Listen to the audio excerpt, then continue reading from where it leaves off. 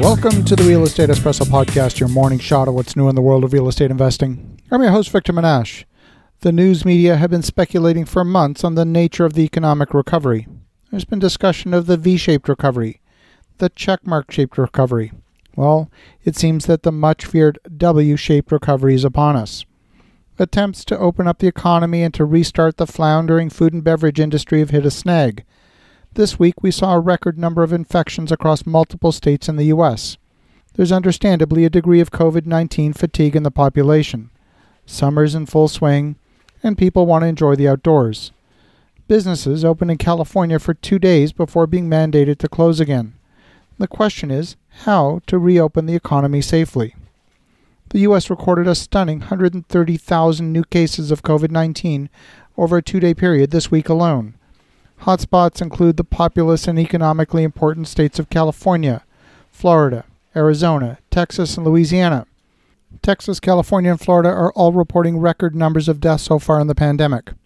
In a world where scientific data seems to be politicized, it's hard to know what's true anymore. And in a world where economic data is politicized, it's hard to know what to trust. In a world where getting any reliable, unbiased data is increasingly difficult, several software-as-a-service companies can offer a window into what's happening in the economy. It seems that the data is often presented with an agenda or a narrative, and on this show we aim to provide data, mixed or confusing as it may be, to allow you to draw your own conclusions. OpenTable is used to reserve your table at your favorite restaurant. I use it frequently when I travel. And data from OpenTable shows that people were venturing back out to restaurants at the end of May and early June as the economy reopened. But in the last few weeks, reservation bookings on the platform have slipped again, especially in states that have rolled back reopening plans like Texas, Florida, and Georgia. Homebase is a company that provides time scheduling and tracking software used mostly by small businesses.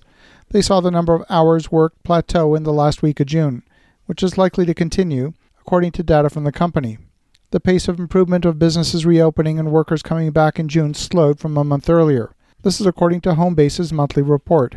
In May, the number of employees working improved by 37%, but in June, the gains were only 6%.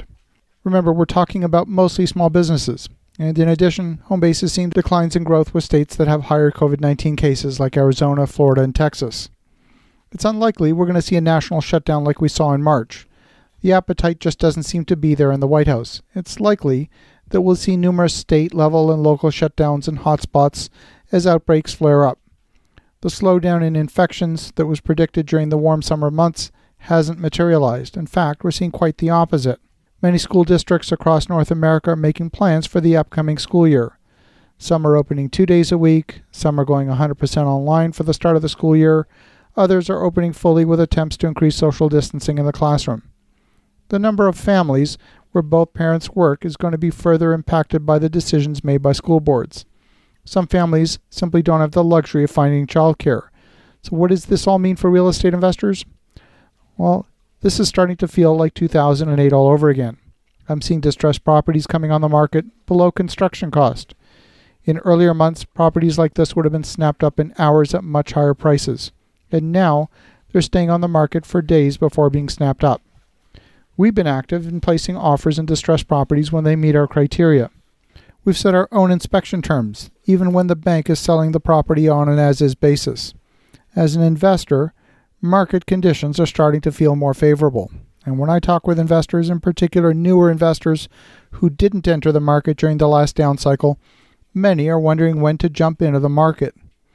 As credit markets have dried up, we've seen some lenders exit the market altogether and deals that were in process completely evaporate. Lenders who have stayed in the market have sought to profit from the reduced supply of credit by raising rates. We've received a mixture of debt offerings. Some have been quite reasonable, and others have had a vulture-like quality to them. Generally speaking, we're taking an extremely conservative stance. If a deal doesn't meet our criteria, we're going to pass on it.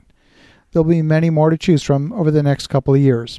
As you think about that, have an awesome rest of your day. Go make some great things happen. We'll talk to you again tomorrow.